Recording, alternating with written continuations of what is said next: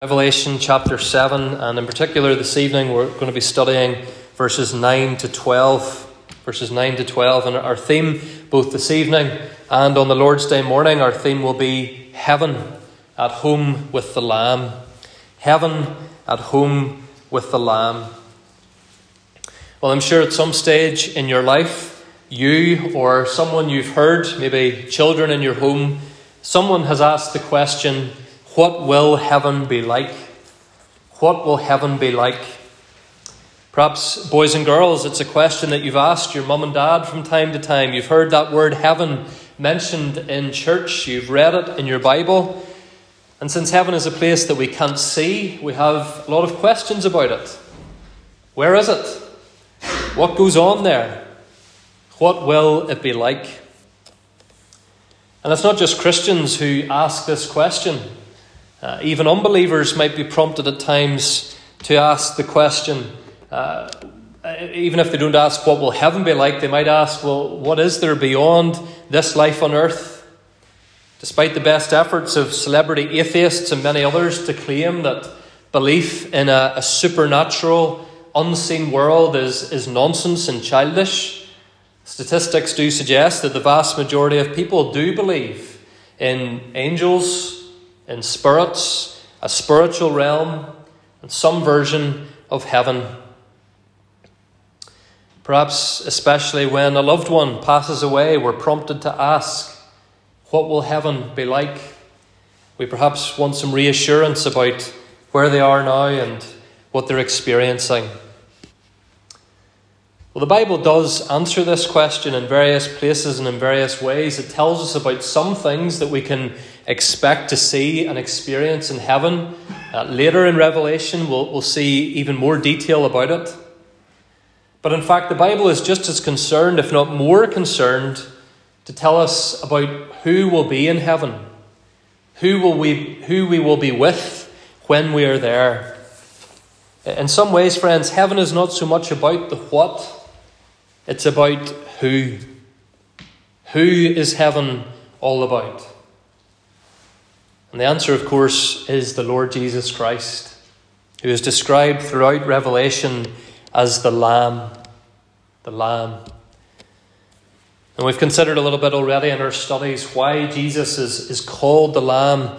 But as we prepare to come to the Lord's table, it bears consideration again. It's bringing out the fact, of course, that he is our sacrificial Lamb, that he has provided penal substitutionary atonement, that he has taken our sin upon himself, that his blood has been shed, his life has been offered up in our place for our sins.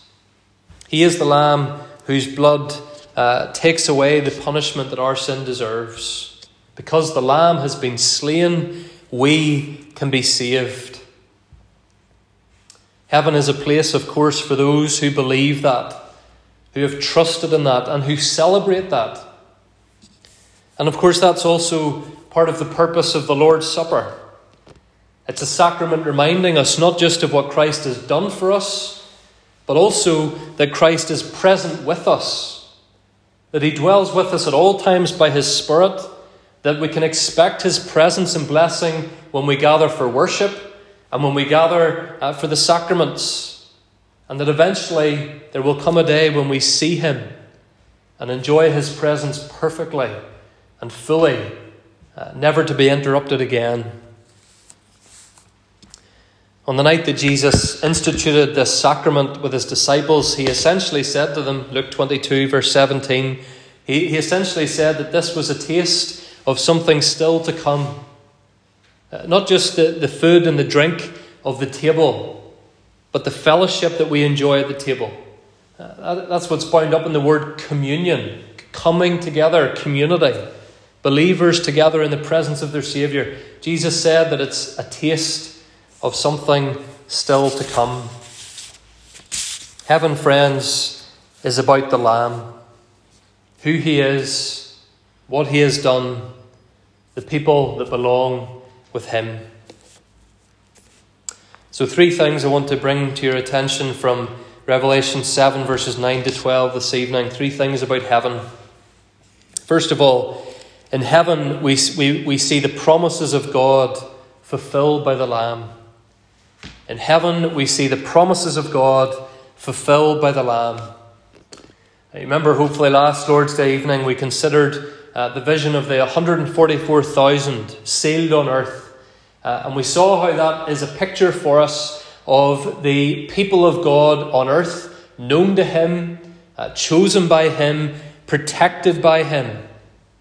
And we saw how, because the 144,000 are sealed, that sealing being a picture of the Holy Spirit with us, because they were sealed, God's people on the earth are able to endure the trouble, the tribulation, the judgments that come upon the earth, even now before Judgment Day. You remember in chapter 6 we thought about the 4 horses and the 4 riders, which is a picture for us of the turmoil and the difficulties and the pains that we've been experiencing on the earth for thousands of years. But God's people are sealed. They belong to Him, so that although we suffer some of the pains and difficulties that the rest of the world suffers as well, the fact that we are sealed means that we will make it through. We are a people chosen by God, protected by God, known by God. And that's symbolised for us in the number of 144,000. But then in chapter 7, verse 9, the picture of the church changes. Look at chapter 7, verse 9. After this I looked, and behold, a great multitude that no one could number, from every nation, from all tribes and peoples and languages, standing before the throne and before the Lamb. And so, friends, the 144,000 is a picture of the church on earth, if you like. The church as it goes through the difficult days leading up to Christ's return. But the picture we have here in chapter 7, verse 9, is a picture of the church in heaven. And notice, friends, exactly where in heaven the church is, this multitude. Verse 9. This multitude is standing before the throne and before the Lamb. Again, remember the question that comes at the end of chapter 6, verse 17. You can glance back at it if you wish. Chapter 6, verse 17, the question that's asked is, who can stand? Who can stand when the day of the wrath of God and the Lamb finally comes?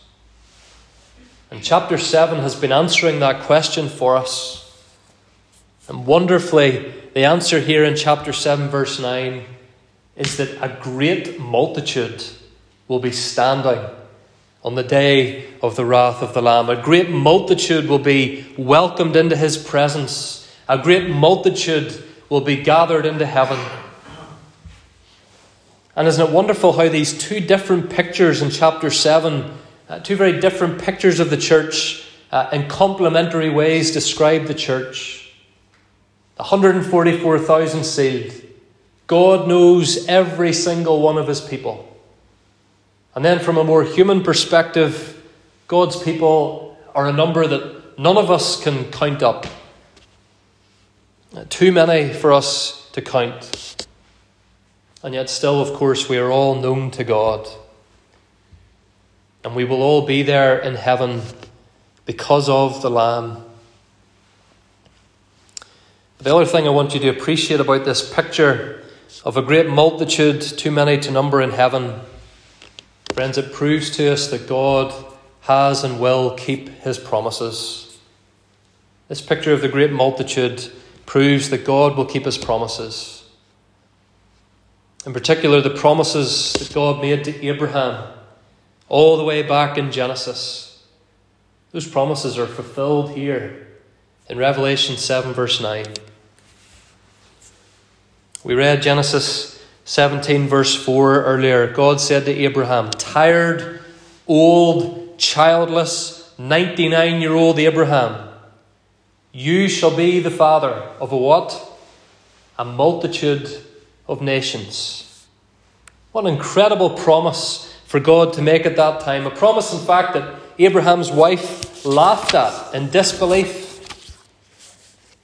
And yet, friends, heaven this very moment And heaven in eternity bears witness to the fact that that promise is fulfilled. It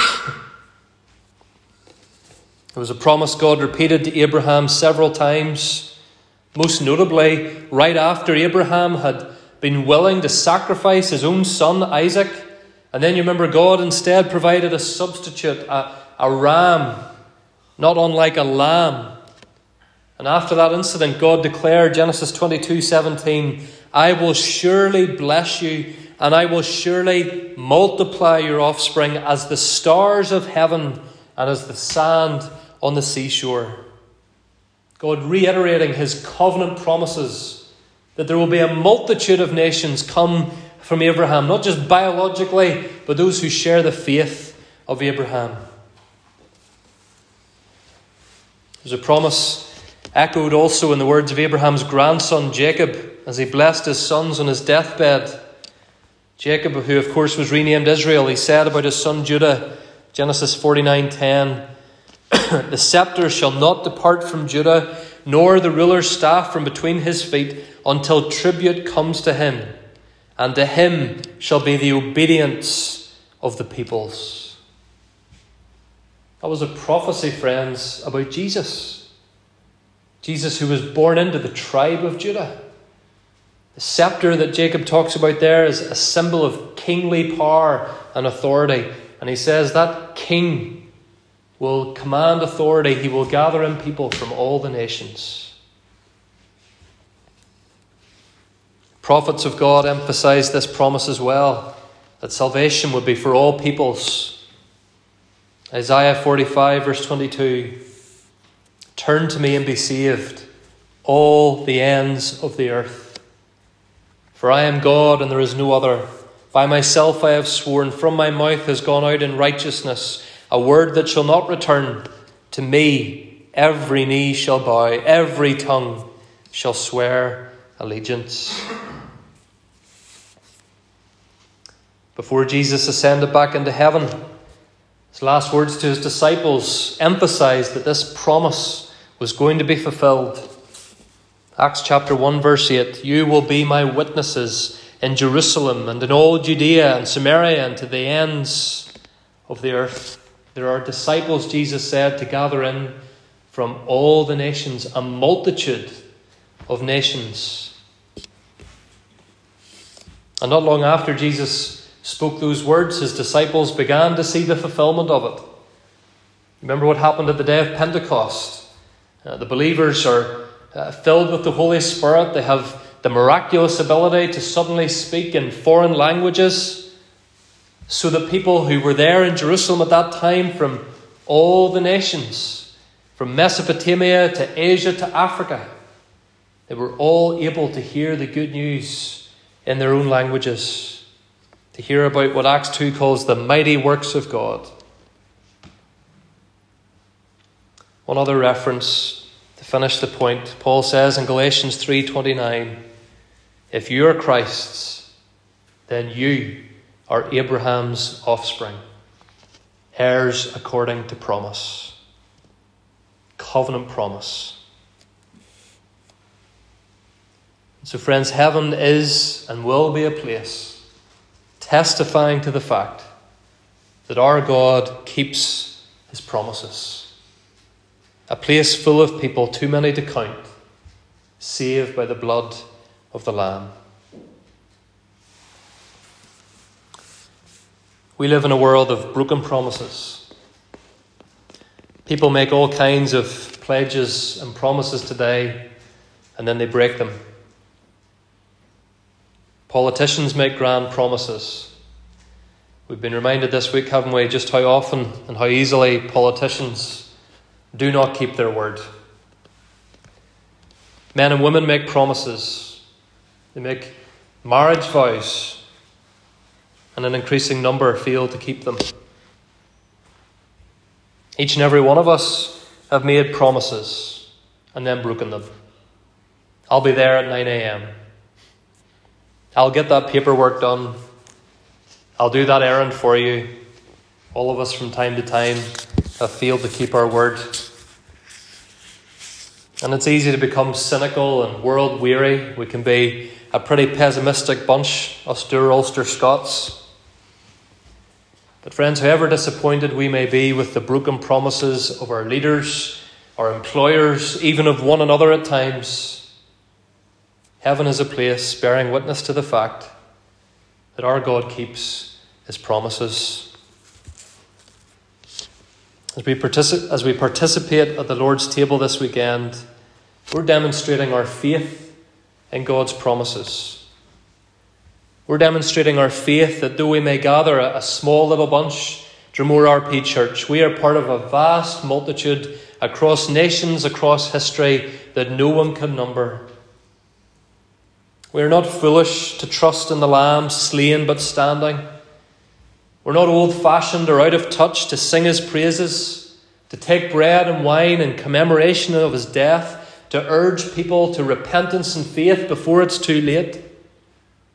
We aren't some fringe group, friends. We're not some unimportant minority. We are part of the kingdom of God. We are part of the fulfillment of God's promises through the death, burial, resurrection of Jesus Christ. We are part of a vast kingdom, taking in people from every nation, tribe and tongue. Heaven will bear witness to the fact that God's promises to Adam and Noah and Abraham and Isaac and Jacob and David and the apostles and us have been and are being fulfilled by the blood of the Lamb. So heaven bears witness to the fact that God keeps his promises. But secondly, in heaven we will celebrate the victory that the Lamb has won.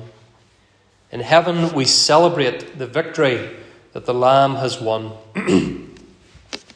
Notice the next description of this great multitude at the end of verse 9. It says that they were clothed in white robes with palm branches in their hands.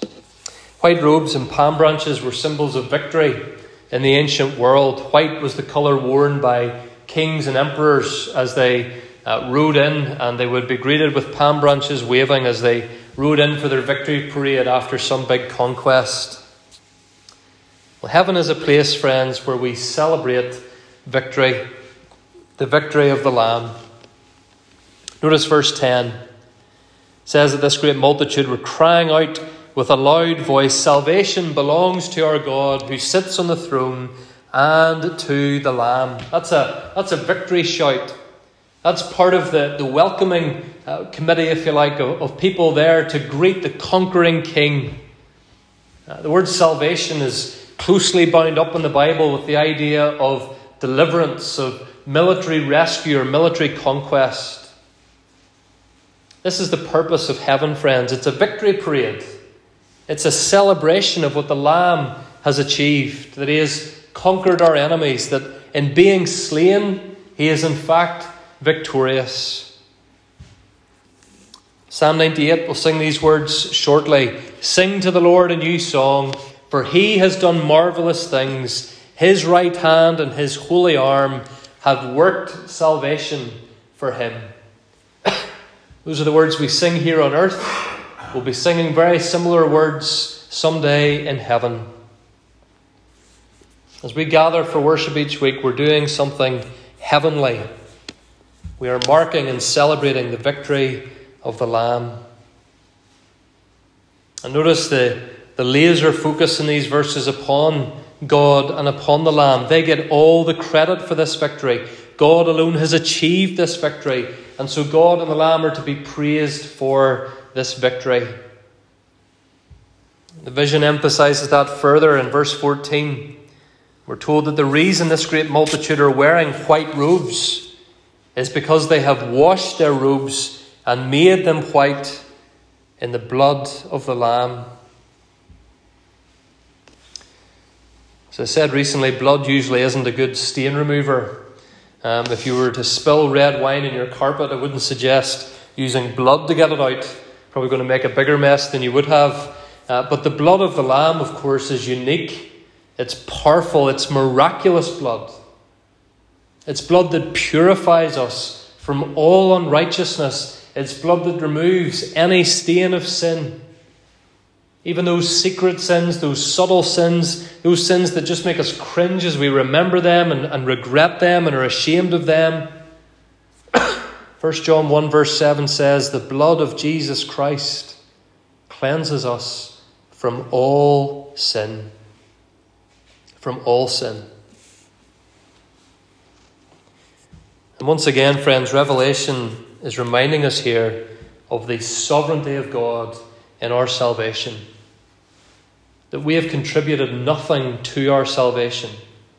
That we will not be part of this great multitude because of anything that we have done. Oftentimes in life, when you're part of a big crowd of people, it's because you've paid the price to be there. You go and see your favourite team play rugby or football. You go and watch your favourite singer perform in a great concert hall, whatever it may be. You're there because you've paid the money, you've bought your ticket, you've earned your seat. Heaven is not like that. In heaven, the only one who has earned his seat is the one who sits on the throne. We will only be there, friends, because salvation belongs to our God and to the Lamb. Salvation which is from the Lord, the psalmist says. He is caused to be made known in all the nations. Heaven, friends, is being with the Saviour. Heaven is finally seeing Jesus face to face, who loved us and gave himself for us. Here's a better question to ask than asking, what will heaven be like? Ask yourself, if you're curious about heaven, ask yourself, am I interested in celebrating the work that Jesus has done for me? We have a lot of questions about heaven that really are beside the point. How old will we all look? Where will we live? Will we recognize one another? I'm not saying those questions don't matter or even that they don't have some importance. But friends, are you interested in celebrating the person and work of Jesus Christ? Are you eager for an opportunity to come before the throne of God and to give thanks for the shed blood of the Lamb? Again, this is part of the purpose of the Lord's table. We are proclaiming the Lord's death, remembering it, thinking about it. We are declaring through bread and wine that the body and blood of Jesus Christ at the cross is our only means of salvation. There is no other way. There is no other Saviour. There is nothing that we can do to save ourselves. And when we realise that, and when we stop thinking in terms of what I can do and start giving thanks for what he has done, then you have the hope of heaven and of being there someday. So in heaven we see the promises of God fulfilled by the Lamb. In heaven we celebrate the victory of the Lamb. And thirdly and finally, in heaven, God and the Lamb receive our praise. God and the Lamb receive our praise. Verse 10 is, of course, a shout of praise as well as victory. Salvation belongs to our God who sits on the throne and to the Lamb. But the praise increases, and it comes not just from the multitude of believers, but from all other beings as well. If you look at verse 11, all the angels were standing around the throne, and around the elders were the four living creatures. And they fell on their faces before the throne and worshipped God, saying, Amen. Blessing and glory and wisdom and thanksgiving and honour and power and might be to our God forever and ever. Amen. Notice, friends, the sevenfold declaration of praise there. Number 7, number of completion, number of perfection. This is perfect, unceasing, wholehearted praise. The praise that we long to offer, and we know in ourselves at times we're limited, we're imperfect.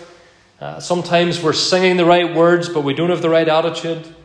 Sometimes our minds are adrift as we come together for worship. That won't be the case in heaven, friends. We will be offering perfect praise to our God and King in heaven.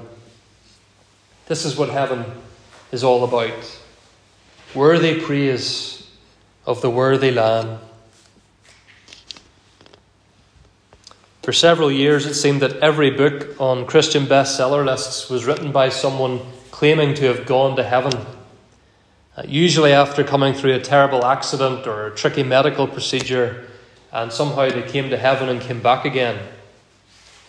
And many Christians lapped these books up. They praised them. They encouraged other Christians to read them. In most cases, the people who wrote those books later confessed to having completely made up the stories, or that it was just sort of a dream.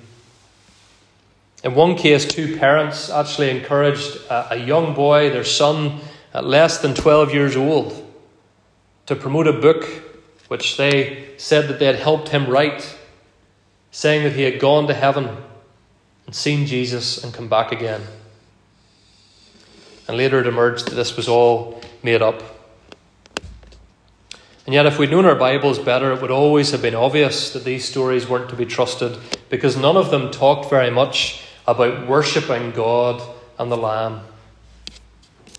They tended to be about what it was supposedly like to see loved ones again, or how youthful everyone looked, or how beautiful the colours and sounds were. Friends, the Lamb is our heaven. And when we finally see him, our attention will be fixed on him.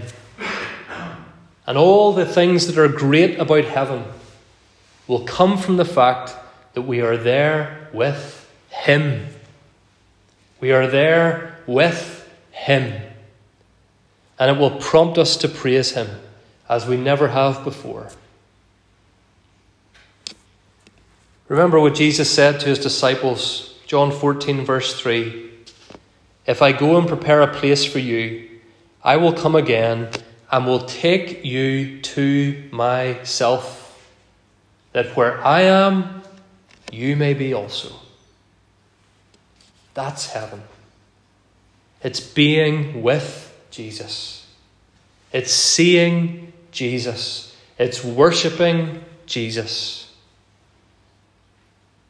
Peter says in 1 Peter 1 verse 8, though you have not seen him, you love him. That's the mark of a true Christian, that despite our ongoing sins and struggles, in the depths of our souls, friends, in the bottom of our hearts, we love the Lord Jesus Christ. We love him for saving us. We love him for the grace and mercy that he has poured out upon us. We love him for his willingness to go to the cross and endure unspeakable physical and spiritual torment so that our sin could be forgiven.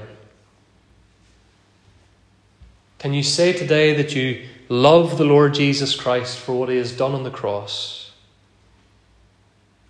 If you love him now, even though you're not perfect, and even though you've never seen him, imagine how much more you'll love him when you see him face to face. Imagine how much more you'll want to worship him when you see him face to face. This was the great encouragement that Paul gave to the Thessalonians as they mourned the death of their loved ones and wondered where they'd gone. 1 Thessalonians 4 verse 16, the Lord himself will descend from heaven with a cry of command, with the voice of an archangel, with the sound of the trumpet of God, and the dead in Christ will rise first. Then we who are alive, who are left, will be caught up together with them in the clouds to meet the Lord in the air. That is, as the Lord comes down, new heavens, new earth. And so we will always be with the Lord. Therefore, comfort one another with these words, Paul says. We will always be with the Lord. Every other good thing about heaven, friends, will flow from that. And if heaven is being with the Lord, we can enjoy a little bit of heaven here and now when we choose to spend time with Jesus, when we open his word, when we pray, when we gather with his people for worship. Reverend Donnelly, in preaching in this passage, said, if we're neglecting our quiet time in the day to read God's word, to speak to him in prayer, if we're neglecting our quiet time, he says we're neglecting heaven. And I would say when we neglect corporate worship, we're neglecting heaven. And if we neglect the sacraments, if the sacraments aren't important to us, if we don't have any desire to be a part of them, we neglect opportunity to be with Christ. And if we do that for our whole lives on earth, if we never want to be with Jesus now, we will not get to be with Jesus then, at the end, in eternity. You see, in the end, friends, people will get what they've always wanted. Those who never wanted to be with Christ during their lives on earth will not get to be with him afterwards. At least they won't get to enjoy peace and fellowship and joy with him. Instead, they'll experience nothing but his wrath in hell. But for those who did long to be with Jesus, longed to meet with him in his word, longed for his presence and blessing in the sacraments, longed to praise his name with his people, we will always be with the Lord. So what about you today? Are you looking forward to heaven? Are you looking forward to seeing Christ in all his glory? Part of that great multitude that no one will be able to count. Do you love to celebrate his victory here and now, today, through worship, through the sacraments? Do you look forward to celebrating his victory with him in heaven forever? Amen.